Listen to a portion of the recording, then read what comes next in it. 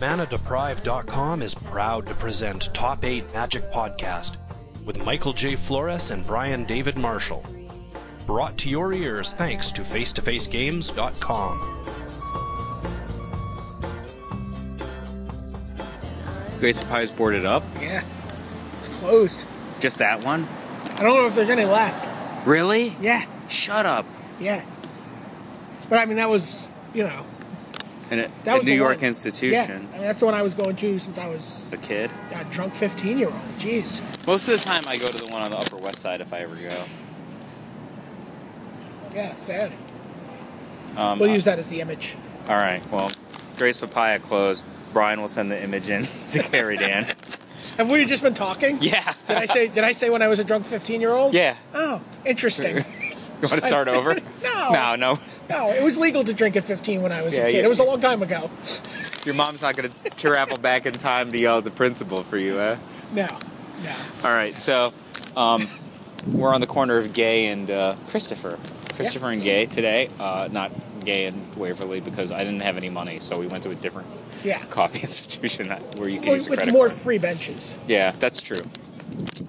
So today begins Top 8 Magic's review of Born of the Gods. Is this really a review, or is this sort of our casual preview of the review? Like, we usually do it. We're going to do a big Yeah, we're going to review. do like a serious We'll review. do a serious review, but we're going to start talking about it. Yeah, the cards. I really kind of want to mourn Grace Papaya. So for those of you who don't know, Grace Papaya is a New York institution. They basically serve hot dogs. Yeah, I mean, it was like, the idea is it was like 2 cheap hot dogs and like a papaya drink or some other sort of weird sugar and fruit-based concoction. For like $1. $1 way back when, and eventually went up to like $1.25. yeah, $1.75, whatever. Well, that's some reasonable. somehow it's not but there But anymore. it was a good hot dog, right? It was like Yeah. it was like a crispy, good hot dog, mustard, a really good onions, hot like dog, a really good hot dog, and like just something. And they were always open, right? It's like 24 hours a day. And I didn't realize it closed it. Yeah, it's kind of sad. I mean, I just walked by there. Like all last week, people were posting these Save Grace Papaya posts on Facebook, and I was like, I walked by and I was like, oh, I should definitely grab a hot dog in case the movement doesn't gain any traction. And then it was like, nope, they're closed. How do you save a privately owned business? Just buying from them? You try to bring some pressure on the landlord. I mean, basically, the landlord was raising the rent from $30,000 a month to $50,000 a month. Like, I would assume, though, if you're a New York realtor, or if you're a New York, landlord, there's got to be some value in being able to say that you're the realtor of Grace Papaya as seen on Sex and the City, et cetera, et cetera. You have this very being the owner of a, kind of world-famous spot. I feel like there's got to be some more creative way for you to benefit from renting to that person.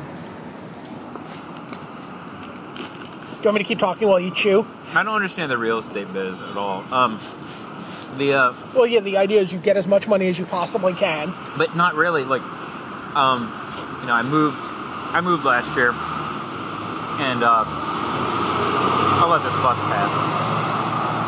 And we were looking at this apartment that In fitting Top 8 Magic fashion, it was not only a school bus, but it was a school bus with a chainsaw-wielding madman killing small children. Well, I don't know if you obviously. could hear the screams No, over the rumble of over- the out-of-tune bus. So, I made I thought kind of a reasonable offer on this apartment, and it was far less than they were asking. But just typical New York real estate, they were lying for how long it had been on the market. Sure. And if you just annualize what I offered them, it had been on the market for 2 months where they were collecting no rent. Right. That's what I don't understand. I'm gonna arbitrarily say that my plot of land's worth $50,000 instead of $30,000, right? But now that I'm going to close this down, I'm just not going to receive the $30,000 in rent for a while. Yeah. Some future date, I might get a tenant for $50,000. Who knows? If a long-time, well-known institution like Grace Papaya can't make it work at $30,000, $50,000, what makes you think that somebody else is going to be able to? Some frozen yogurt giant. 75% of restaurant-ish businesses fail in the first 2 years. Right. Morimoto and Todd English can only open so many restaurants. I guess the Momofuku guy's always paying for another one now. He could do like some kind of hot dogs, some kind of Japanese-inspired hot dog dishes. That'd be pretty sweet. Want to get bows after this? Yeah, I'll get bows. I'll get bows. We're gonna go to Bow House. Yeah. Sweet. So in the meantime, though, we're going to talk about Born of the Gods, which preview started this week. I have a preview card going up on Friday. I'm pretty excited. But until then, we can't talk about that. We're only working from the official spoiler. We're not going to speculate on cards that... Might be translated poorly from another language. But, so, this is one of the cards came today was... Sweets are so rarely worth it. Like, this is like, it looks so good. And it's not even that good. No. It looks pretty yummy. What is it? Peanut butter cookie. Oh, it seems like it should be You know fine. what's delicious? I ate at BLT Prime near Z's house like 3 weeks ago. Yeah. And the steak was okay. I mean, it's fine. Hard to complain. Right. But the desserts were unbelievable. Oh, by the way, before we talk about Magic, I know you may still not want to talk about the Cavaliers, but I am actually prepared to talk about the Knicks at this point. Yeah. They won some games. They're playing well. What do you think the catalyst is? They got Tyson back some, right? Tyson's been out for most of this current winning streak, actually. Came back some. He came back some. It's actually stat. Like, Stoudemire's just been playing really well. He led the team in scoring for the first time since maybe year one of his contract the other night. Melo's just playing a really well-rounded game. He's passing the ball. Like, I think his line the other night was 18, 9, and 7, which is like and it was really just an efficient, well-played game for him. A really LeBron James line. Yeah, no, it was. It was. I mean, he's really... They beat them. The Heat. They beat the... Yeah, and again, he played the hell out of that game, Melo. Like, he applied himself, as they used to say when I would, do well in a class. Yeah. Like, Brian really applied himself in this one. LeBron was on Twitter the other night, and he said the two toughest covers in the NBA are Melo and KD, which, I don't know, do you think that's probably true?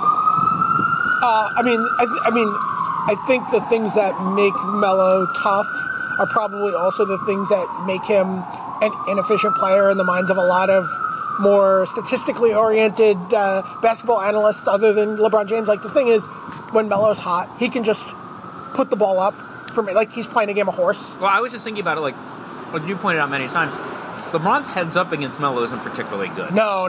So, Melo plays really well. I think it probably feels a certain way to LeBron. Like, I can't really believe that Melo's a tougher cover than Kevin Love, right? How could that be possible, right? Because Kevin Love though is a little more lumbering. Than he's not as athletic. He's not as fast, but he can literally score at a high percentage Sure. from anywhere on that side of the field. But maybe not as easily against LeBron.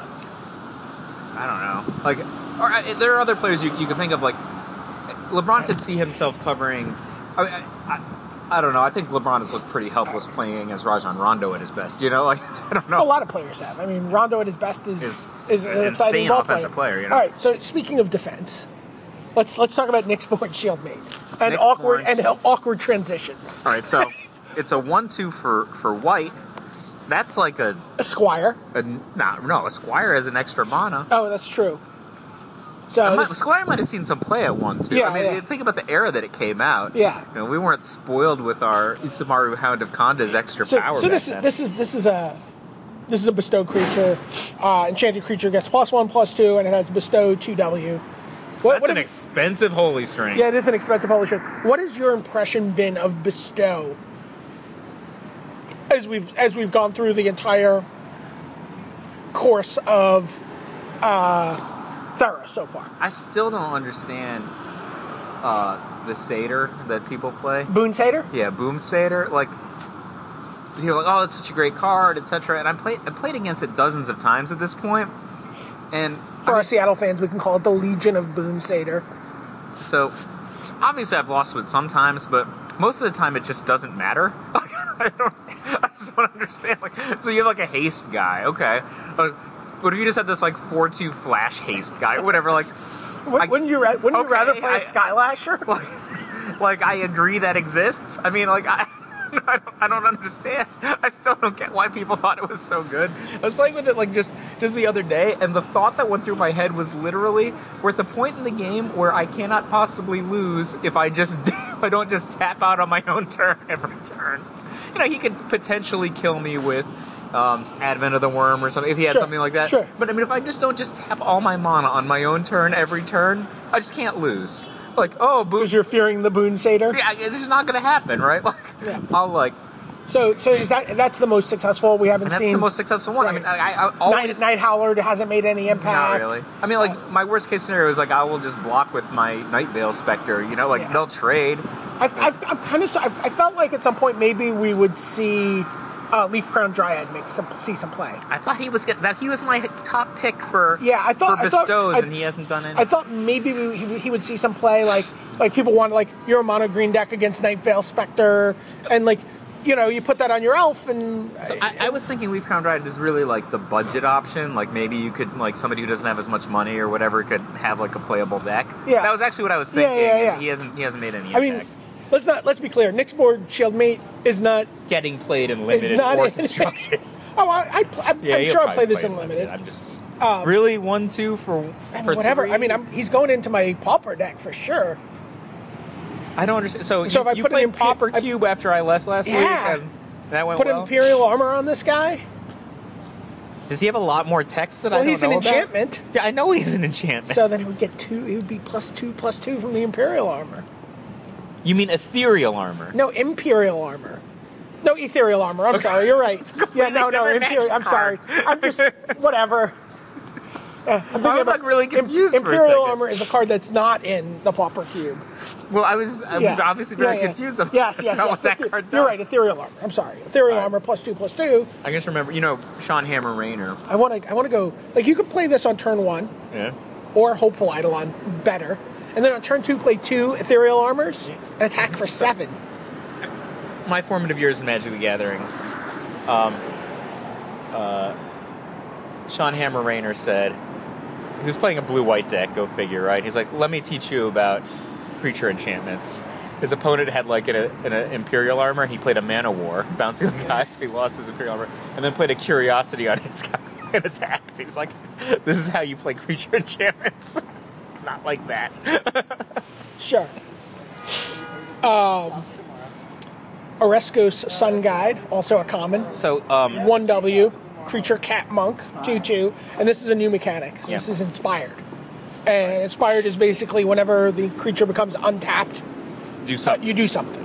So that could happen easily from, untapping after you've attacked. Yeah. Or maybe your opponent cryptic commanded you. Or you could have an opponent who has a blind obedience in play, right? Sure. That's I think That's pretty sweet. Yeah. If you can make your opponent play that. And some you don't people die. just like to play it, So in Anyway, this case, in this case, whenever Oreskos Sun Guide becomes untapped, you gain 2 life. So this one's not bad. He's a good racer. Yeah. I could see him being played. I could certainly see him being played. I don't know. And again, I mean, we'll get to the card in a little while, but there's a pretty efficient way to tap and untap or tap your creatures, even if they're not attacking. So the thing about the Sun Guide though is he's kind of small. From a stats perspective, he's pretty much just like a fresh volunteer, Sure. And so nobody's really scared of him in combat. Like, how do you get him through to the point that he's untapping? Well, I mean, you have a card like Spear of Heliod. Oh, you make him a little bigger. Like you make them. Okay. I mean, it's a white deck. What are you going to do? Yeah, but the other white guys like What if you put Nyxborn Shieldmate on him? the really dangerous ones like the precinct. Is it precinct captain? Yeah. White for this. Yeah. That guy, he comes in. You can't battle him easily on account of he has first Let me strike. tell you something. This guy would be a lot better if he had white. Yeah. If he cost white. He's like first you'd be strike and like- make a sapperling, and then also when you untap, No, gain 2 life. no, this guy doesn't need to do anything else. He just has to say white. Oh, I see. Yeah, Like- then he would be devoted. Yeah, like I wonder if cards got notched down in their casting costs because of devotion. You remember we used to talk about cards like Magus of the Bazaar? Like, what was the development process where we ended up with Magus of the Bazaar at this casting cost of this power? I was toughness? playing with Magus of the Candelabra this weekend. Yeah, I had that in my first draft. It didn't make the cut Yeah, on account it's- of Primal Command. Is where it's at. Yeah. So We'll get to that later, maybe. Yeah, maybe. I All right, Archetype of Imagination. This is So, this is one of the pre-release cards. What do you think about using the word archetype in the name of a card? Isn't that kind of dickish? It's already a magic word. I mean, it's sort of a magic word, right? It's not an official magic word. It's not an official word, right? All right. I mean, I kind of like it, actually. I don't know if you saw, by the way, before we went on the air, and Lan, I just saw an email from Lan. Basically, Fox announced the Magic movie. Really? Yeah, I mean, if you want, I can... No. No, we'll come back. We'll cover that later. Somebody will talk about it. Yeah, this I mean, week. everyone will talk about it. Archetype of Imagination, 4 UU. Oh, no, this isn't uncommon. This isn't one of the pre-release cards. Enchantment creature, human wizard. Creatures you control have flying. Creatures your opponent control lose flying and can't have or gain flying. So he's like an interesting wonderish type card, right? But Yeah. you gotta actually cast them wonder. Yeah. I mean, he's awesome and, like, limited. I was actually thinking about applications for construct. He's pretty expensive, right? But, Yeah. he's kind of an overrun, Sure. Is he? I mean, he's a kind of expensive for an overrun. Yeah, I mean, and really, like, what situation in Constructed are you like, man, if I could only get my creatures through All fly. their creatures. And their guys couldn't fly. All right. Oh, I guess, although maybe in some sort of... what about in a mono blue devotion deck? Where maybe like a block variant of it. Yeah. Where you have Nykthos trying to Nyx. So like... Oh, you could just summon him? So you could just summon him pretty easily. And then all of your tokens, all of your Master of Wave tokens... you just demolish their suddenly face. just... Yeah. Yeah, still not good enough, Yeah, probably. no. Yeah. Ashiok's Adept, 2B, Human Wizard with Heroic. This is a second black card, I think, with Heroic. The first one was Tormented Hero in the last set. Oh, no, third. there was the there was Assassin also guy, the too. Assassin guy. Yeah. Ashiok's Adept, 2B, Heroic. Whenever you cast a spell that targets Ashiok's Adept, each opponent discards a card. 1/3. Yeah, I don't see that seeing a lot of constructed No. play. How about Unlimited? He doesn't have enough board presence, though, right? I don't know. I've played, he has enough board presence to slow your opponent down, though, right? Like, sometimes ask Becker. Sometimes you just need to play a 1/3. On turn 3? On turn 3.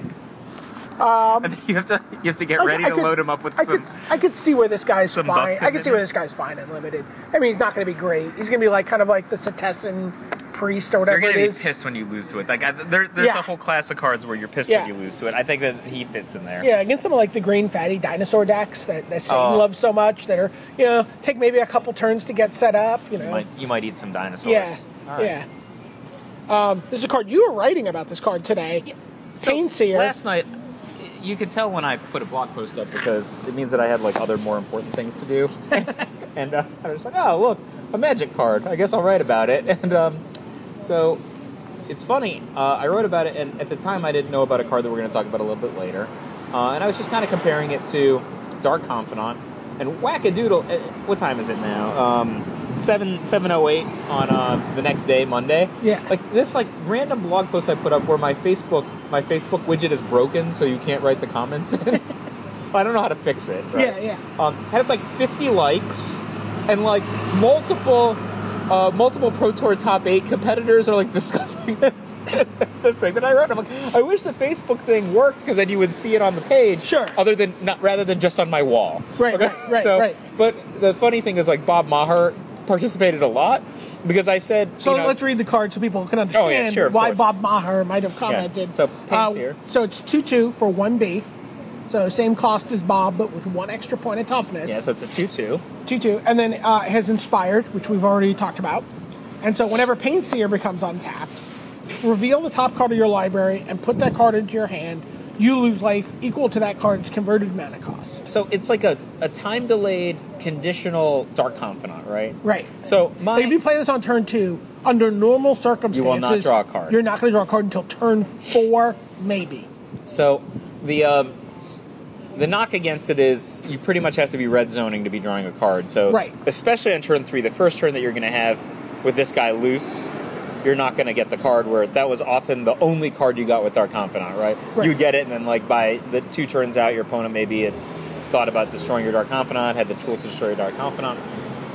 But I obviously came to the conclusion that this card is not as good as Dark Confidant, despite its extra toughness, because of this time-delayed, conditional thing. But along the way, I said that Dark Confidant was the most overrated creature of all time. And so Bob said...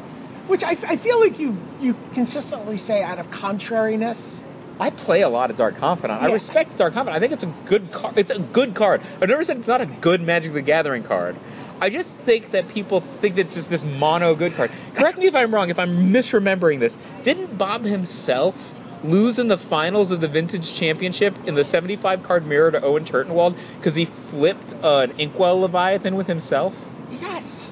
That's true. It's a true story, right? Story. He's winning the game. He flipped a card and killed himself. It was an Inkwell Leviathan. To kill himself, and and then was like the 75 card. That's one result that doesn't invalidate. That's one result that doesn't invalidate the card. Dark Confidant games go this way. Like, I'm in the finals of a PTQ, and we read this guy for Shining Shoal. So I'm like, Paul, don't attack. I think he has Shining Shoal, right? And like, if he attacks, the Shining Shoal's going to kill Paul. He's like, well, what do you mean don't attack? What should I do? I'm like, it's Dark Confidant, but he's probably just going to die. So Paul's like, all right, pass. And the dude like flips over Ghost Council of Orzhova, and he's dead. I mean, I think that in my personal experience, I have killed at least as many players with their Dark Confidants as I have lost to their Dark Confidant card advantage. I think at the players, least. I think most of the times I've seen this, Dark Confidant was flipping over Wild Nacatls and Tribal Flames. And, let's talk about that for a second, right? My main thesis, and this is why I think I kind of got on this thread of Dark Confidant being overrated, is if you look at Dark Confidant in its natural habitat, in my opinion, it's like its central habitat for a long time, obviously not anymore, but for years was extended, right? Yeah. Right? So the card was okay in Standard, was played in some good Standard decks, and then also ignored in... if you think about Ravnica block Standard, the leading black deck, and arguably the leading deck of all Standard at the time, was Solar Flare, and that didn't play Dark Confidant because the creatures were so expensive, right? So it wasn't even really like universally played in black decks in Standard. And there was that black-red snow deck. It wasn't even that popular that Dark Confidant was playing. It wasn't really that popular in Standard. But in Extended, it had a long reign of decks that it played in. And I got on this idea that Dark Confidant is hella overrated because if you look at the archetypes over time, they improved by removing Dark Confidant. So you're talking about Tribal Flames and Wild Nacatls. When you first introduced me to the idea of Tomohiro Saito as being an elite deck designer of Zoo, what was the hallmark of Tomohiro Saito's deck? It was Knight of the Reliquary. Yeah, and he was so 3-color Naya deck, and his big step was taking Dark Confidant out of Zoo. He went a different direction. Yeah, and he won like 3 consecutive extended Grand Prix this way, okay? Then if you get to like Brian Kibler's Austin and Andre Coimbra's World Championships, where we're again playing extended Zoo decks as being the central deck of the format, again you see these decks with no Dark Confidant, either in the Punishing Fire Zoo deck that Brian Kibler played, or in the Bant Zoo deck that Andre Coimbra used to go undefeated in the extended portion on the way to winning with Naya Lightsaber. This is just the story of cutting Dark Confidant from Zoo decks. Now, look, that's one archetype. It's not just one archetype. Remy Fortier's Chase Rares deck, right? A wizard-based counterbalance top deck, winner of the extended Pro Tour this year. The next year you have Next Level Blue and Previous Level Blue, whose hallmarks are polychromatic blue counterbalance decks. The big innovation is we cut Dark Confidant. I think it's really hard to make an argument that this creature is really that good if all these archetypes improve solely by removing Dark Confidant. Right? Do you see? It's not like he played such expensive cards, right? When Tom Lapilli won with Next Level Blue, before he went to R&D, I think his last big thing was winning a extended PTQ with Out of Shape. It's like I think they played some Loxodon Hierarchs, right? Like if you just want to talk about cards from Ravnica block, we had Loxodon Hierarch as number 1. And we didn't even play Dark Confidant in our team block deck, which might have been wrong, right? Tomohiro Saito himself played it. Yeah. They played it with a vastly different configuration from us. But I can confidently say I think the card's quite good. I've played it in Legacy a bunch. It's not even universally played in Esper in Legacy, right? Sure. more than 50% of the Esper Stoneblade decks don't play Dark Confidant. They could very well be playing Dark Confidant. They instead choose to play cards from True Name Nemesis, Geist of St. Trapper, Lingering Souls. Right. And they have the colors for it. They have the drops for it. They've got another body that generates card advantage that you could stick a sword onto. They just choose not to play it. I think this is bad testimony for Dark Confidant.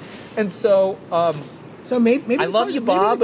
It's good. A good Maybe the card. card's actually underrated. Maybe Zach's right. You think that makes it underrated? Yeah, I mean, people are clearly not playing it enough. But the decks win more by removing it. That's a goofball thing. So I said, Bob's all like crying on my Facebook wall, and I'm like, look, if it's any consolation, I think the second most overrated creature of all time is Tarmogoyf. He's like, great, Mike. Even more overrated than Tarmogoyf. The daggers continue. So, Yeah. But back to Painseer. So I mean, like, if you think Dark Confidant's overrated, this card is obviously much more difficult to work with. I actually like this card a lot. I think there's a lot of possibility to it. Jake Van Lunen on Facebook today pointed out, you just play it in a deck with a lot of point removal. He just keeps getting in, and then you untap and get extra like a cards. red-black aggro deck. I think it's probably fantastic in that kind of a deck. Or in a green-black deck, I've got 2 words for you. Because people are obviously going to want to block this, right? Yeah. So you need to, trick them in combat. Boon Satyr. Your strategy is to Boon Satyr. Yeah. Or not, I don't think. How about these are my 2 words? Abrupt Decay. I think that's more likely to make me go. Or I might just discard it to my, Lotleth Troll. I think that's probably the most likely thing that happens to my Painseer. Scavenge it onto something with Varels. Yeah. These are all possible futures for this guy. But anyway, I think it's pretty good. And then somebody else pointed out, I can't recall who pointed it out first, but most people have said at this point, Spring Leaf Drum has been reprinted, and obviously you don't have to now attack if you're synergizing with Spring Leaf Drum. Sure. And you get to make, you have this, with Spring Leaf Drum, you also have this great outlet for your cards, right? Like, you can deploy your cards more efficiently, maybe, not only drawing 2 cards a turn, but also being able to play, assuming you have a fairly cheap deck, low casting cost. Yeah, it's also a cheap artifact, so it's not going to hurt you with Painseer very much. But yet at the same time, you're getting way more additional mana facility, so you can deploy all these extra cards you're drawing. So I think that right, you could play this on. Well, you're still not going to be able to draw a card on turn 3. No, ever. No, it's worse than Dark Confidant, but it's also better in the sense that, like, I've been playing a lot of Modern lately, and a shocking number of times over the last week or 2, people have just been trying to suicide their Dark Confidants at me. Like, in these attacks where, like, they're clearly trying to get their Dark Confidant killed. So I'm like, all right, I'll let it in. It's 2 points, whatever. And the reason is, like, they see the writing on the wall. Speaking of daggers, just while this is all going on, just people on our mailing list are talking about the Magic movie. Yeah. The first meddling mage, Zoe Saldana as meddling mage dagger, has been thrown at Pakula. Is that a true story? No. Just, people are casting it, right? Like, people are mock casting the movie, and they're... What I actually, instead of saying that thing about Tarmogoyf, I almost said, at least you're not a black woman now, and pasted a picture of meddling mage in the Facebook for that. And then I'm like, well, they did give Bob some new art, so this might be a not perfectly placed beat, so I won't run this one. Yeah. So let's keep talking about Magic cards. So Painseer. Were we not talking about Magic cards the whole time? I'm sorry. I'm talking about new Magic cards. New Magic cards, all right. Zoe Saldana. Everflame Eidolon, 1R for a 1/1 enchantment creature spirit with bestow 2R. So you can enchant the creature, gets +1/+1, but it also gets fire breathing. So would this card have been bestow at just R and then like bestow 1R? I don't know. I think that it might have been playable. It might have been. I mean, it might be just too good at R. Like, just like to play it at R as a creature. It might be insane. It just might be too good. Yeah, that's why I want to see it. But like, I mean, it might be. I wonder if they developed it at R. It might be good at 1R. It's just like a fire breath, like this, like sync for your red decks. Brian Cole played Pygmy Pyrosaur at one point in the past. But I mean, the bar for the playability of red creatures at one point was very low. Yeah. Like the original Slide X had just like Mon's Goblin Raiders, just like completely, or like horrible synergies like orcs and dwarves in the same decks because that's what creatures were available. Sure. And For those of you who don't know, you look it up. Like there's certain conditions on orcs and dwarves. Like if you've got like an orc and play, your dwarf dies. There's like rando like oh, I've read The Hobbit. You know? Surely we should add this aesthetic to Magic the Gathering. Your orc is like, and the dwarf if an orc's like, in play, sacrifice all dwarves. Yeah, it was like then sacrifice all orcs. And we're talking about like a dwarf whose stats was like R1, 2-1. If you have any orcs in play, sacrifice this guy. But they were so bad, you know, like R1 for 2-1 was the. I don't think this card's amazing, but I wouldn't be shocked. I would not be shocked to see it in a deck. Yeah, I could see it being. What's the creature enchantment that's R, draw a card? Dragon Mantle. Your guy has fire breathing. That card's seen some play. Dragon Mantle, sweet. Yeah. There's definitely been some, like Tom Ross, 16 land, red. I mean, Inconstructed. Yeah, Inconstructed. Oh, okay. Yes. I like Tom Ross. He's one of my favorite deck designers. Faragax Giant is a common 4R. So this was actually a preview article card, yeah? Yeah, this is one of the preview article cards. It's a 3/3 for 4R creature giant. This is another ability. It has Tribute 2. So as this creature, and in this case, I guess, for Tribute, you choose an opponent, and that may place 2 +1/+1 counters on it. So this is... But if they don't... Right. It has like a battles. Punisher. Right. It has a Punisher mechanic. So this is Tribute 2. As this enters the battlefield, an opponent of your choice may place 2 +1/+1 counters on it. When Faragax Giant enters the battlefield, if Tribute wasn't paid, it deals 5 damage to each opponent. It's a 3/3. So, I mean, this is a common card. This is obviously not going to be constructed playable, but it's kind of I think it's a really elegant mechanic. This feels very Billy Moreno to me, by the way. Having worked with Billy Moreno as some of his game designer, yeah, this feels like, this is Billy thinking about a 3-player game, Well, so this is just like, are we just seeing some of Billy's initial work now? Because Billy's left WotC at this point. I think Billy's big contributions were on the Commander product. Oh, I see. But, this is also something that obviously has an eye towards multiplayer, right? But it just feels like Billy loves, like, complicated choices. Not complicated in the mechanically, really? But he likes cards that force players to make decisions. Like say tapping Underground River to cast Naturalize. That's too complicated. So kind of just an interesting multiplayer card. I can choose you as my opponent. You can give me 2 counters on it, and then we can make Satan take 5 damage. I like that idea of Satan taking 5 damage. Yeah, Satan, take 5. So speaking of taking damage, a few weeks ago I would not have been worried at all, but the Nets and the Knicks are both ahead of the Cavs right now. So am I going to owe 2 dinners total, right? Yeah. That's it, right? I don't owe like 4 dinners. No, it's just 2 dinners total. Yeah, okay. I can live with that. Yeah. I was just like, because you're like, oh, I'm going to get in on this. And then I'm like, oh, this is no problem. These teams are all terrible. And then I'm like, oh, wait, man. Like, I might owe a lot of dinners. Yeah. You owe as many dinners as Anthony Bennett can eat. Can eat a lot of dinners. How is he? He's like comically bad though. Like he's so bad. He might be Frederick Weiss bad. I don't know who Frederick Weiss is. He was a Knicks first-round pick. Do you remember Vince Carter dunking over some giant white guy? Do you remember that picture? He wasn't taken 1. Number 1. No, I think he was. This wasn't that good of a draft, but you could have taken Victor Oladipo, or you could have taken MCW. I mean, no one would have picked Michael Carter Williams first. Okay, you don't like that's just it's not realistic. No one was going to do that. I understand. If you had a do-over, yeah, obviously, like if you had a do-over, everyone's taking Andre Drummond first last year, right? Sure. Okay, sure. like you would take Tim Hardaway Jr. over Anthony Bennett. How many people were in the draft? That's how many people I would have taken over Anthony Bennett. Okay, Anthony Bennett's so bad. And interesting that we're talking about Anthony Bennett while we talk about Faragax Giant. How do we get to a position where we took like Luol Deng, who's a back-to-back 2-time All-Star, put him on the Cavs, and suddenly he can't rebound or shoot anymore? Neither one. He lost both abilities, and he's like supposed to be an elite wing defender, and we just lost to the Sacramento Kings by 44 points last night. Like, ooh, they're playing Thursday in the Garden, That team has DeMarcus Cousins and Gay. Don't let Steve hear you disparage DeMarcus Cousins. I mean, DeMarcus Cousins is probably going to be an all-star, but he's not exactly an efficient shooter or a maker of good decisions. DeMarcus Cousins has never seen a shot that he didn't like. Yeah. So, back to Magic cards. All right. Sky Reaping. So, did we see any non-permanence with Devotion in Theros? I don't think so. I don't think we did. This is one of the first ones that I can recall seeing. This looks like a good card. This does seem like a good card to me. 1G for a sorcery. It's an uncommon. And Sky Reaping deals damage to each creature with flying equal to your Devotion to green.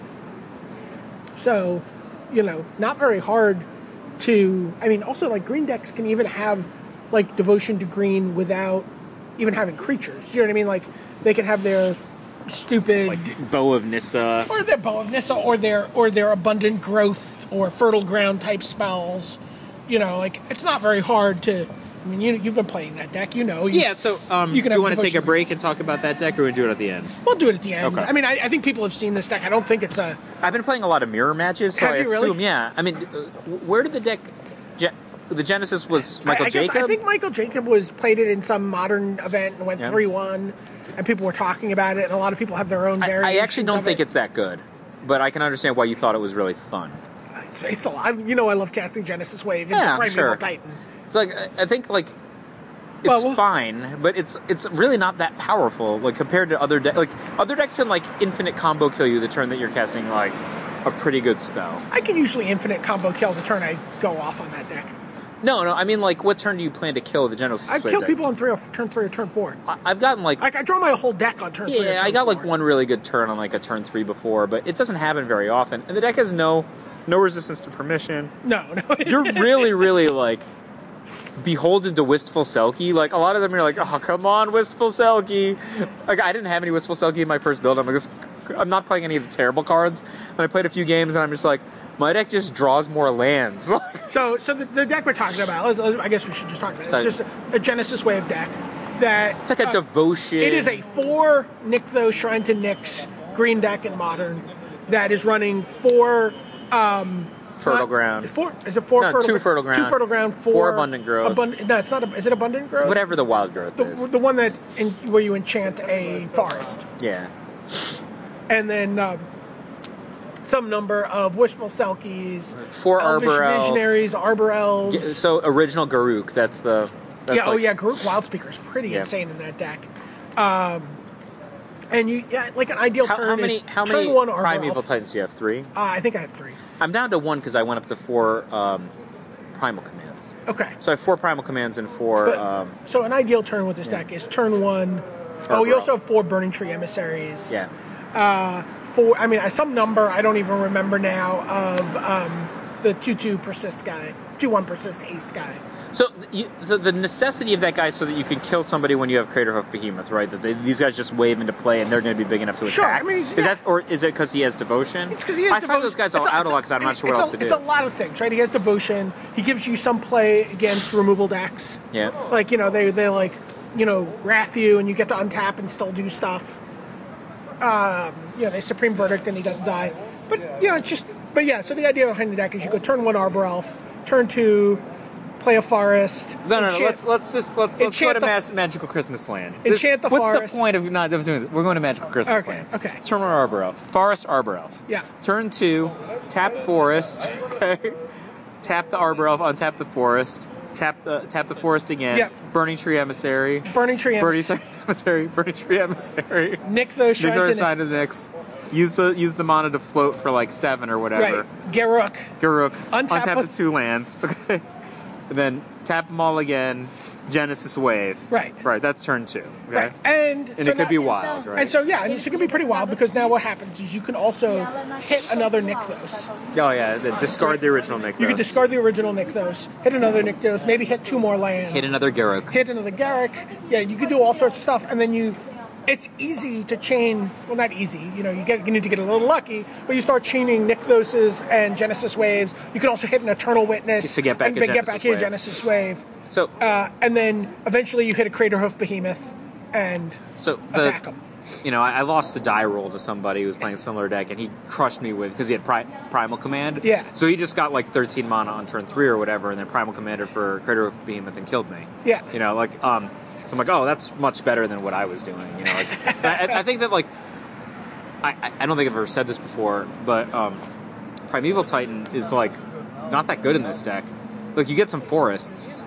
You're just attacking, you just get more no. forests. Well, you can get other. You can adjust the deck to get other cards. No, what were you getting? I mean, you could get like a Wolf Run. There's not even any reds. I mean, that could be fixed too. But you also, I mean, it's not that hard for you to make red. Oh yeah, you have Burning Tree Emissaries, Fertile Fertile Grounds. Grounds. Yeah. I mean, I guess that's possible. I was actually thinking about playing with Cavern of Souls. Like, maybe that makes your life easier. Sure, I can see that. There's one Bosiju in the sideboard in the deck that you gave me. Yeah. We can just post our deck list that we've been playing with. Sure. I mean, it's just like some amalgam of decks I saw people playing online. Yeah, this is not science, right? But I was trying one Magus of the Candelabra for a while. I had that in my first build, but I didn't have Wistful Selkie originally. You actually have to have the effing Wistful Selkie. Like, the deck just gets flooded, right? Yeah. And the other thing is, like, the builds we have only have 22 lands, right? I think so, yeah. These enormous casting costs. Like, Genesis Wave isn't even an interesting card below 10 mana. Oh, I don't know. You cast it for value if you're in trouble. I've cast it for value and had it be worked out pretty well. Yes, I have too. But in the number of times I cast it for value, like 50% of the time, it's a complete Anthony Bennett. Okay, like, you're just like flipping over like. It's to me, it's an exciting deck. I'm curious to see what happens, like when cards get banned for Modern on, potentially on February 1st. Birthing Pod. Gorgo's Vengeance. See what happens when cards get banned, and also see what more Devotion cards come out. What are the cards that we can work Devotion with? Devotion is a dangerous mechanic, because it doesn't require any commitment. It is, and it pays off. Yeah, I mean, this is to me the most like glorious representation of Devotion. Yeah, this is the best you can be to your god. So it is sweet. I'm playing a lot of. I've been playing actually mono modern like the past 2 weeks. Yeah. And the deck that I actually like the best and I've had the most luck with is just the deck you were talking about at the very beginning of our talking about Theros, which is like mono blue Devotion in modern. I mean, it's not even that devoted, right? I have like. You have Thassa and Master of Waves. I don't even have Thassa. I have 2 Master of Waves total, two in my sideboard, and then after sideboarding, So you're really playing like a Merfolk deck. Yeah. But with Kira Glassspinner, Great Glassspinner? I keep forgetting to put it, honestly, which is stupid. I should have it in my sideboard at least. But my deck is like a bunch of Lords, which I guess is how but I'm playing Cozy's Trickster, which I side out a lot. Apparently people just don't play sack lands. Well, I mean, they might not have sack lands, right? Some of the decks just don't play that many sack lands, right? So, I mean, sometimes Cozy's Trickster's insane, right? Like, you play him on the first turn, and they're like, he's like attacking for 5 on turn 3. But the deck is pretty interesting. So, would you play Curse Catcher? I have 4 of him. It's like medium. Yeah, card seems fine. I have like some Romans, Curse Catchers, and I have like 4 Lord of Atlantis, 4 Master. Coral Helm Commander? No, not the one who you have to level. The one that's exactly Lord of Atlantis, but better. Oh, sure, yeah. I have Master 4 of the Pearl Trident. Yeah. So I have those 2, and then I have 4 Rejuries. Right. I think that's all my Lords. That seems like a lot. That's like 12 Lords. But, I mean, you could also play Coral Helm Commander. You just play 16 Lords. And everybody's just like all bouncing. But you know what's the secret card? It's not even that much of a secret, though. Mutavault. So yeah, not a secret. So the tits is just your like spreading sees somebody. So your guys, by the way, get in. You have 8 Island Walk cards, and then like all your guys are like 5/5s. So you're like boom, boom, and Brian Cole is just like, this is just a stompy deck, all the guys just buff each other. Yeah, and you can just do some really gross stuff too, like just like tap whatever they might have with your Rejury and just get I'm just not even good at Rejury tricks at all. Like I probably had multiple games where I could have just like I was already like set up for Island Walk and I had like a Rejury in play and I could have gone like 2 more Lords, but instead I just like tapped their guys that couldn't block anyway. Like, all right, I'll like play 1 Lord and not have enough mana to play a second card, but I could just like play the Lord, untap my land, play the second Lord, and like attack for 12. I didn't even know it yet, that deck's a little tricky. Sure. So like my sideboard's all like Dismembers, which are okay, and I should just how many Great Glassspinner should you play? Like 2 in the sideboard, 2 in the main. 2, I don't know, maybe 1 in the main, 2 in the side. It's not a Merfolk. Like, you know what card's insane and no surprise? Remand. Like, oh, I'll just like sweep your guys. I'm like, all right, Remand. You're like, yep. Well, are those guys all lords? Yes, they're all lords. Interesting. You just draw a card as well? I'm like, yeah. Surprisingly, it was a lord. Attack for 20. Like, well, you only needed to do 8. I know, but I'm attacking for 20. And it has, like, some cantripy stuff, so. Okay. Well, yeah, but, I mean, that was your idea of a deck, and I think it's awesome. Yeah, I mean, Raph played it, I think, at that next Modern GP after we talked about it and did pretty well with it. Yeah, the deck needs a little tuning. Yeah. Like, I have, like, 4 Vapor Snags, like maybe 2 or 3 Remands, 2 Cryptic Commands. A deck that I really wanted to be good but was horrible for me was the Phantasmal Bear deck. Like, Bear Ninja. Yeah. Like, that deck, I can get out with a game. Like, I mean, when you look at your cards, you have, like, Forecasting cost 2/2 Ophidian and, like, 3/3 guy that if you sneeze at it funny, it dies. Oh my gosh. You would have loved my Pauper Cube draft deck. I had Fallen Ascari, Mana War, Undo. That was just like every deck I ever drafted. Ninja of the Deep Hours. Ninja of the Deep in the same deck? Yeah. With Mana War? Yeah. Did you have Necrotl? Just say you did. Just say you did. No, but I had Skin Thinner. So I got to pair a Skin Thinner with not Gal Rider, but Windcrafter. Yeah. So my Skin Thinner got flying, attacked. Ninja of the Deep Hours, my Skin Thinner back to my hand, paired it with my Windcrafter. Drew a card. Did you win the draft? No, I think I went 2-1 or 1-2. I was just doing too much of like drawing cards and having fun and not enough of like winning the game. Attacking for 2 on turn 2, How's Pauper Cube? What's the It's meta? fun. It was fun. It was really fun. Here's a card that's not going in the Pauper Cube. I think this card might be good. I think it might be good too. But I don't it's not going in the Pauper Cube because it's a mythic rare. So Afara, God of the Palace. Police? Like, is he like actually the god of the police? Yeah. Is that it? God of the Police. No, I'm not kidding. Is that actually the god of the... But is it like the police? I don't think so. I don't think so. 2WU, Legendary Enchantment Creature God. So this is our first multicolored god that we've seen. 6/5, Indestructible. It's huge. Indestructible.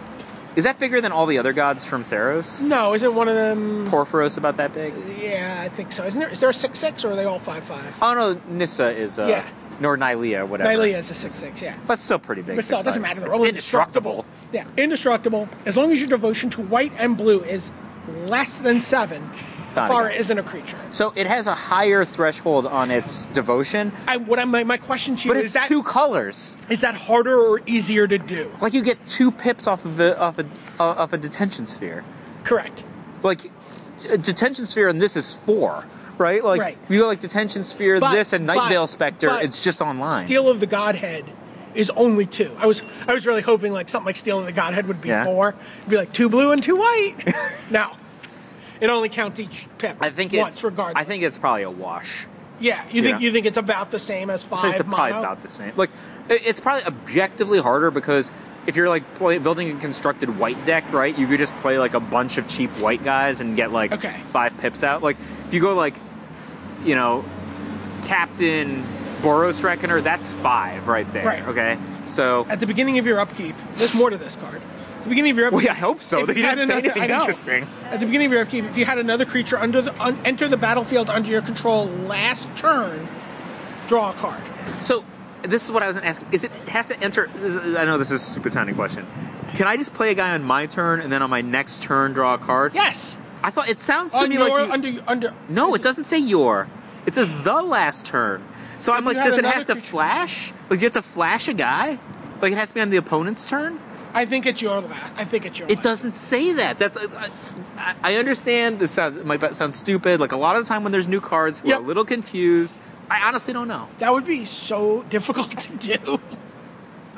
Oh, no. These are the minor gods. Like this isn't Thassa, God of the Sea. God, what do you want from me? I want you to flash a creature on your opponent. Every turn. God, I can't do that. Well, I guess you don't love me. So like you look at Thassa, God of the Sea, and you're like, oh yeah, this is clearly an insane Magic the Gathering card. Right. You look at Porphyros, God of the Forge, you're like, oh, this card's probably pretty good. This one, I'm actually not sure if it does what I think it looks at your last turn. If it looks at your last turn, it's probably pretty good. Okay. But again, if it doesn't, but it suffers from the same problem that we see on Pain Scene. So my turn 4, yeah. best case scenario, my turn 3, I play this. Oh, it's upkeep, yeah. So now on my next upkeep, well, this wasn't a creature. It was a creature. You played a creature. A creature came into play. Another creature. Oh, another creature. Yes, yet another creature. Oh, this is a grinder card. So my turn 4, turn 5, whatever that next turn after I play this is, I don't draw a card. I'm not good at evaluating cards that only are good in games that last 100 turns. Well, I mean, and you know, dude, this isn't also, Thassa. This isn't like Thassa just gets online and kills you. Right. Okay. This guy does not do that. And again, blue-white. This is not the colors of play a creature every turn. That could be. You could just play it in like mono blue devotion touch white, right? Sure. You could play it in like mono white devotion touch blue. We were talking about even a white devotion deck touching for Sphinx's Revelation. Right. And go straight in that deck. Well, yeah, this the blue whites. Yeah, Sphinx, Nykthos. You know, if you let's just lay out a deck, right? You're like Soldier of the Pantheon, that cat guy, Fiend Slayer Paladin, you know, Precinct Captain. Yeah, and then like Angel, Boros Reckoner. It's like whatever hell on earth for a beatdown deck would be. Like every single dude is like prot red, prot colors, you know, like gain life, and then Heliod. Yeah, and then like Heliod's pretty sweet with this. Oh, because you make guys. Oh man, they're like married or something. Is that like a girl guy? It does. She does have a girlish figure. So, can't be sure with those Greeks though. So, anywho, you know, you just play that deck and you're like, oh yeah, I'm just going to use my Nykthos to cast like Sphinx's Revelation for X equals 100. No, yeah. It's I think that's probably a real strategy. Yeah, but this card is not as obviously good as Thassa. As Thassa, right. But I think it's pretty good. Right. Right. I mean, and to be fair, none of the other gods have really seen a ton of play. None of them are nearly as good as Thassa, but it's obvious which one's the best. Like, it's just like Jace Beleren, right? Like you look at the original run of Planeswalkers, and people are like, oh, who's the best? Garruk or Liliana was really the question. You know, it clearly wasn't going to be Chandra, okay? And actually, the first version of Ajani ended up being one of the better Planeswalkers for a while, which wasn't obvious to begin with. But I was just like, Garruk Wildspeaker was the big. He was a big deal when he first came out. He was in the deck that won the Pro Tour, that Elves deck, and won the Pro Tour that year. He was also pretty big at Worlds that year. Yeah, so I mean, he was fine, but like if you look at Planeswalkers for lasting careers, it was pretty obvious that Jace Beleren was going to be the best. He costs 3 instead of 4 and draws cards. Sure. Like this isn't a hard setup. Like costing 3 is way the fuck better than costing 5. Okay. Sure. And drawing cards is way better than whatever the other abilities there could have been listed were. Okay, like drawing cards is the thing you want to do in Magic the Gathering. And then, like, if you look, fast forward 4 or 5 years, like, you have these decks that are just like Sun's Titan, Jace Beleren, where like, you're like, yeah, I'm just gonna rip through my Jace Beleren, neg, he's dead, attack with my Sun Titan, rebuy Jace Beleren. Like, is this enough card advantage? Yeah. Like, I remember I was playtesting an Extended, and I was playing the. Did you Sun Titan back a Black Lotus during the Holiday Cube? I never did. I had one. I never had a Black Lotus, I don't think. Yeah. Oh, no, I did. The coolest thing I did with Black Lotus was I kept Trinket Maging for the Black Lotus in my, like, blue-red deck, and then I would just pop it for black and cast a small tendrils. And I won so many games this way. I was just like, oh, I'm in so much trouble. And I'm like, oh, wait, blah, blah, blah, do. And then, like, my opponent would just be like, wow, it was such a great play set. Like, it's like, I'm just playing blue-red, right? And I just, like, go get because your deck is predicated on casting the tendrils off of either getting an abusive amount of Storm going or casting it with Storm itself, right? Sure. So I just got But sometimes you just, like, needed to do it for 6. Yeah. And I would just win. Because, like... Or you attack and your opponent, like, kills something, and you're like, oh... Awesome. Second main phase. So, no, I did not. But that was pretty cool. That was the only time I had a Black Lotus. But I had multiple drafts consecutively where I had red decks that had Grim Monolith. And I would, like, show the decks to, like, Tom or John or whatever. And they're like, oh, I would cut the Grim Monolith. But, like, those are my best decks. I was casting a lot of turn 3 Thundermaw Hellkites. By the way, the number of times Thundermaw Hellkite tabled in the drafts that I was in was insane. Like, do not allow Thundermaw Hellkite to table. I have taken it as high as first in Cube Draft and easily won the draft. So, like, red is the best archetype. Thundermaw Hellkite is insane. Don't let it table. Like, you understand it makes it so that your Moloko and his buddies don't block. Like, oh, I have an invincible flying setup here. Like, no, you don't. Like, we will be attacking for 11. Like, what's your assessment of Thundermaw Hellkite? I like Thundermaw. It's pretty good on turn 3. If I'm red, it's certainly a card. I don't know that I would first pick first packet, but I would definitely second pick first packet. So, like, or second pack first pick, I should say. My least favorite draft that I had was the one, I only did 101, but like I had this pack where we should start our website, which is just pictures of people taking pictures under the sign at Gay Street. Yeah, that would get old real quick. But we have a lot of content, though. We would, yeah. So I had this pack where like it was like pick 2 or pick 3, and there was like an Inferno Titan and a Thundermaw Hellkite in the back. I was just like, this is so dumb. So I just like took whatever. You took Hellkite and Inferno Titan tabled? No, I took like a good blue card, right? Because like my first pick was like Consecrated Sphinx or Tinker or something, and then like 8 picks later, they're both still in the pack, and I'm just like, what am I doing with my life? It was like literally the things that went through my head. I'm like, why do I have all these stupid blue cards? Like, I could have the best red deck on Earth right now. 0-1, and I deserved it. You did deserve it because you didn't draft. You did. Did you stick with the blue cards? I took the Thundermaw Hellkite at that point. That's why you. So literally, that's like, why you deserve it. So I had like 15 picks left. So I'm going into pack 3, and I'm like, we got 15 picks to make a deck. We didn't get there. Here's a card sure to be coming to a holiday cube near you. Yeah. Kiora the Crashing Wave. 2 Explorers. Yeah. Why is that funny? It's like 2 Explorers. That card is literally going to be 2 Explorers almost every time. 2 GU. Yeah. For Planeswalker. Kiora has 2 loyalty. +1 until your next turn. Prevent all damage that would be dealt to and dealt by target permanent an opponent controls. So you can just choose your opponent's Thundermaw Hellkite, for example, that's in play already. Yeah, that's going to work out real well. I love how you're setting up this situation where my Kiara is definitely dead. Yeah. Sure, Brian. Yeah, I'm sure that will happen. Right, how about your Thassa? Sure. Whatever you say. Whatever. All right, because your stupid precinct captain. How about your stupid precinct captain? Fine. Your stupid precinct captain. I can't deal damage to it. Oh, I'm blue-green, by the way. You can't deal damage to... Every situation you try to dream up is just going to make this card seem worse and worse. You don't like this card at all? It's terrible. This is one of the worst... I mean, like, what's the bottom Planeswalker? Sarkenval, right? No, Tibalt. No, Tibalt's at least 2. I mean, I like overrated Tibalt, but, like, he's got... I don't know, he's got to have some destiny somewhere. He's bad, right? Like, but, like, Sarkenval is the next worst one, right? Sure. It's just terrible. Like, I think I've been pretty good at evaluating Planeswalkers over the years. I'm like, you know, I had this long argument with Patrick Chapin, like, when this card first got spoiled, I think 2 weeks ago. And he's like, you didn't get Jace the Mind Sculptor, right? So I had him look up the blog post where I said it was going to be like a format stapler or whatever.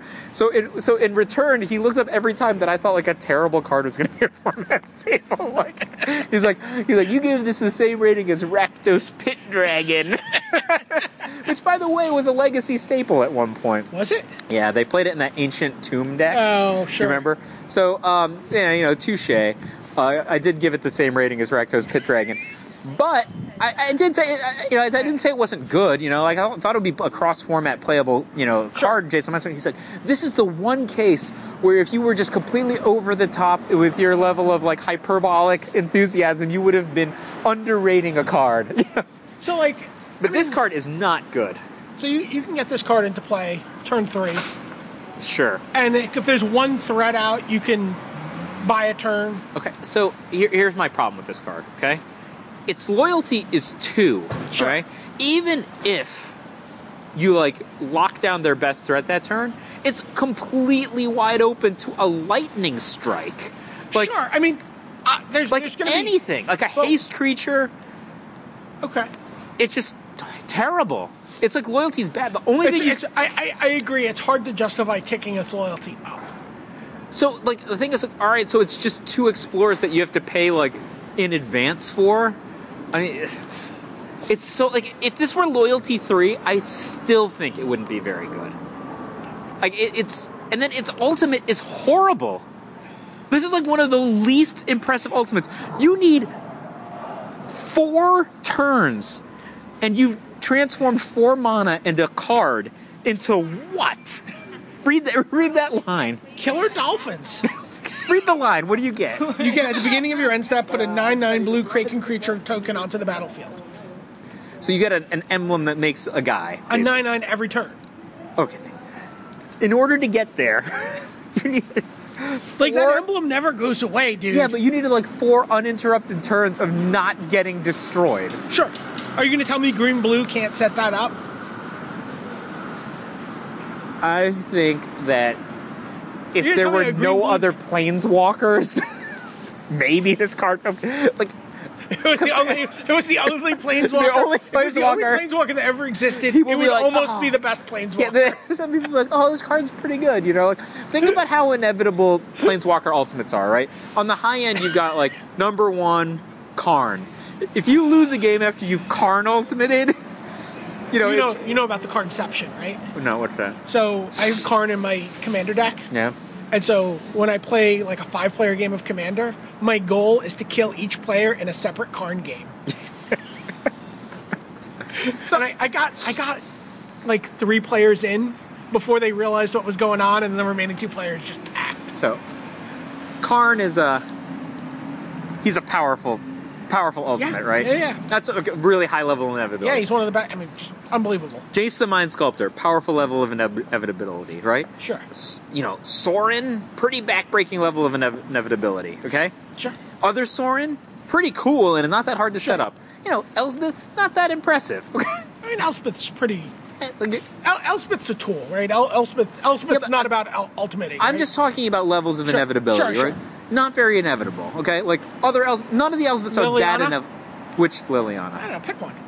Forecasting cost Liliana, 0 level. 3 casting cost of Liliana? 3 casting cost Liliana's, I don't know, I've both beaten and been beaten after running 3 casting cost Sure. Liliana's ability.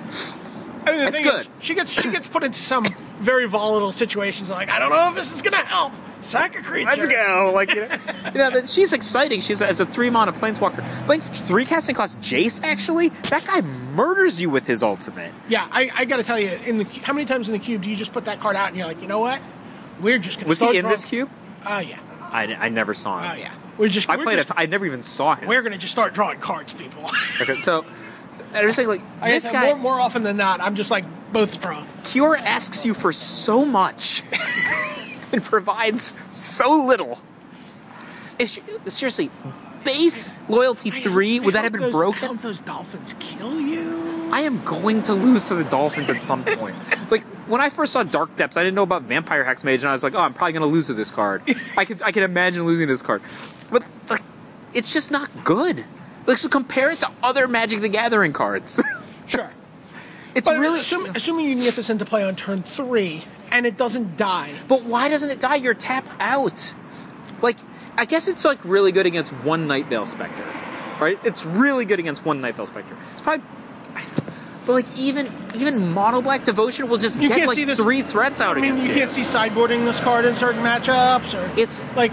It's a playable Magic Like the in the Gathering control- card. in a control It is a matchup? playable Magic the Sure. Gathering card, Okay. and in all likelihood, it will see top 8 play in no less than an Open Series top 8, okay? Okay.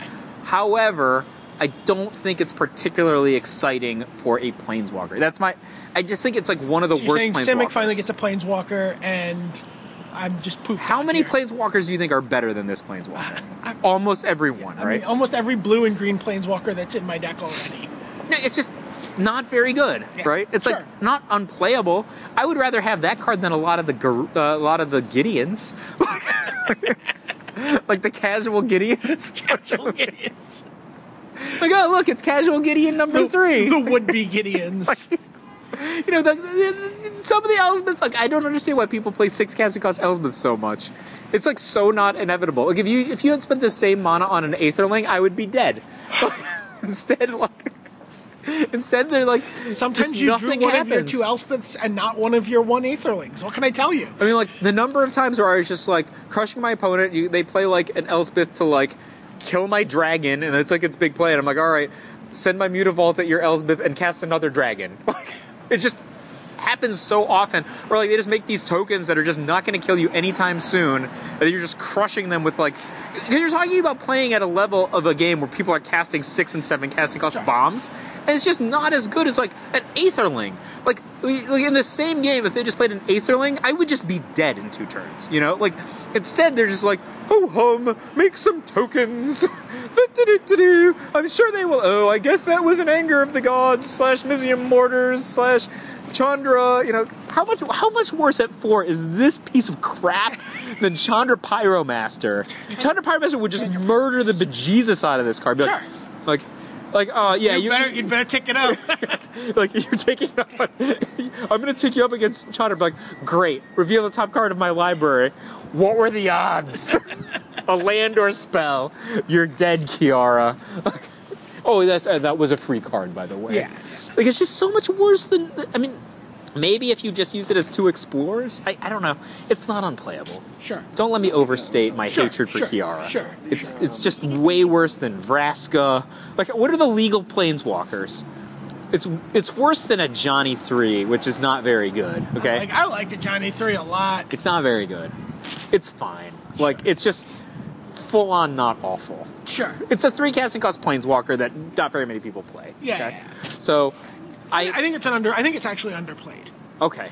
Because I think it's underplayed. I think that card's actually. I think there's a hexproof deck in Standard that people don't play, so I agree with you. Yeah, okay. I think that card is you know, a troublesome card. Like I think just going Precinct Captain, followed by a Johnny, like get in for 3. I think that my opinion is colored by the fact that when 75% of the time when I play against a Johnny 3, my opponent plays horribly. Like, why doesn't he just, like, do the jumping double striking move and kill me? Instead of just, like, leveling up his guys, giving me time to destroy him, right? Sure. So, instead you could just, like, push with it, and he just chooses not to. I think you make your first... If you led with Precinct Captain, I think you make your Precinct Captain a 3, right? I think it depends. Yeah. By the way, a double striking Precinct Captain has some exciting... that exciting happens too, text, yeah. okay? So, yeah, maybe. But a Johnny 3 is substantially better than Kiara, agreed or no? I don't know. Really? You don't? You just said it was underplayed. It's underplayed, but I like it. I mean, Johnny 3 has already been established in good decks. Sure. I think it's substantially better than Kiara. Liliana 4. Liliana 4. This is probably better than No, Liliana it's 4. not. It's not. Liliana 4 is way better. Liliana 4 is a real card drawing engine while ticking up. I agree, but sure. I mean, I've lost a lot of games after ultimating Liliana 4. Including, like, in Grand Prix. It's embarrassing. I guess if I had Kiara in the same spot, I would have won. Yeah, but I would have... You draw, like, 6 cards on the way. I don't think that's 100% fair. Let's see, who else is left? Dome Re-Raid, not close. Not close. Okay. Xenagos, way better than I think Xenagos is way underplayed. Way underplayed, I agree. Way underplayed. That card is powerful. The problem with Xenagos is, if you're going to play red-green that has Planeswalkers, Dome Re's in line before Xenagos. Yeah, okay? I agree. And if you're going to play mono perms, you need to have a lot of dudes, especially if you're playing Dome Re Raid. Yeah. So Xenagos gets the short end of the Seder. Yeah. So, I mean, he's a powerful card, no doubt, but like you have to understand why things are structured the way they are. Dome Re is just ridiculous. Right. Jace 4 versus this guy. Right. Come on. Yeah. All right, Jace 5 versus this guy. Come on. Jace 5 will kill you before you are even anywhere close to getting these dolphins.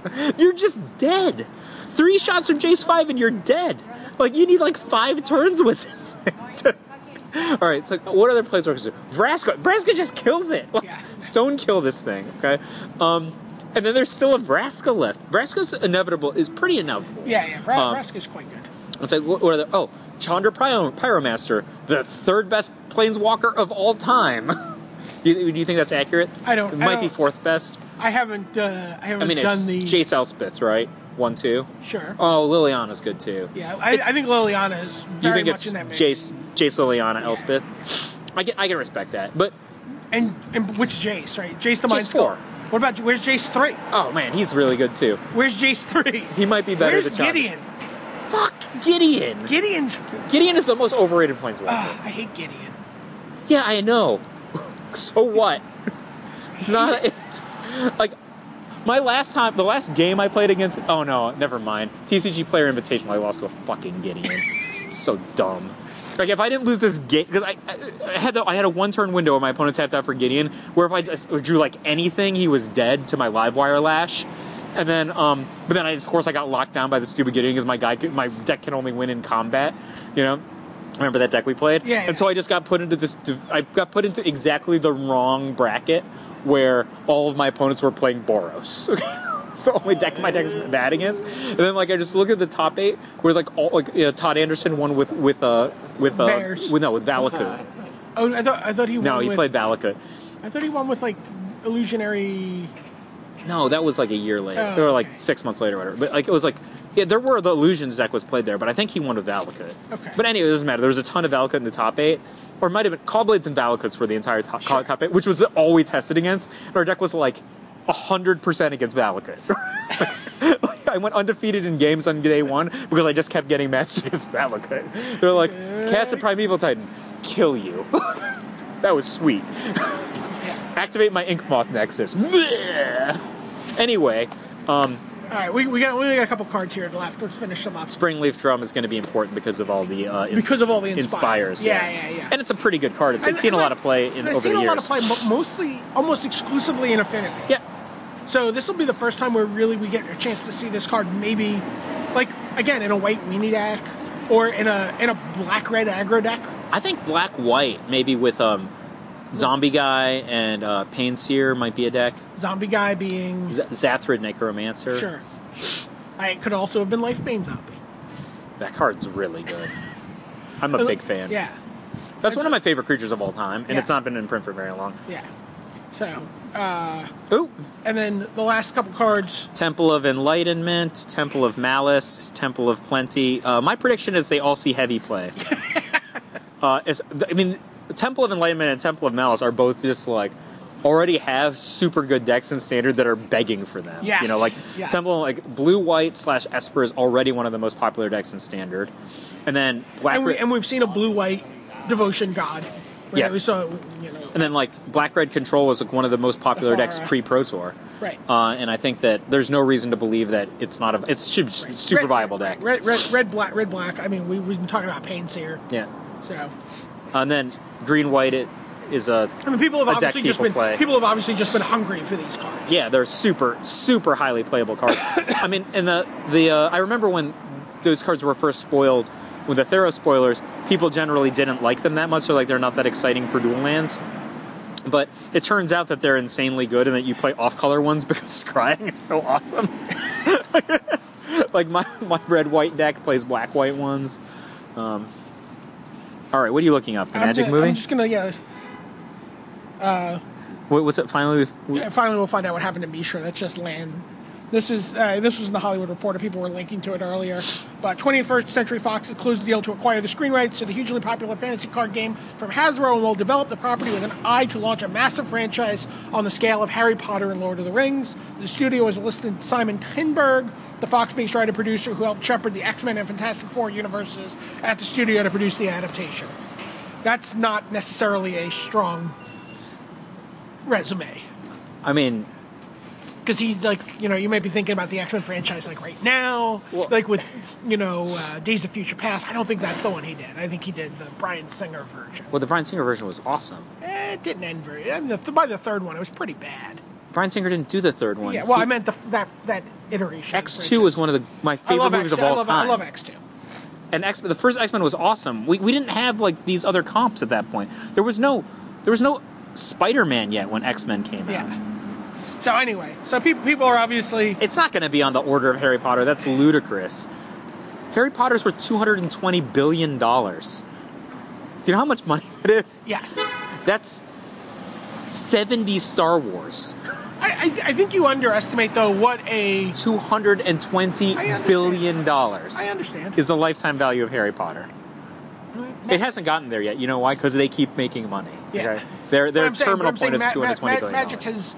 I think you'd be surprised how ingrained in our culture Magic actually is. I love Magic the Gathering. I just don't value it at 70 times the Star Wars franchise.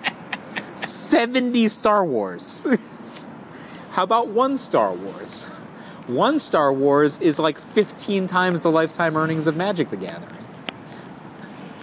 Again, I mean, I think if a movie is executed well, it could do a lot for the long-term success of the game. I think that'd be awesome. I like the long-term success of Magic. And, you always want more fish. Right? Need more fish. Yeah. But, 70 Star Wars is an aggressive number. Sure. I mean, I think they're just... I think you want to...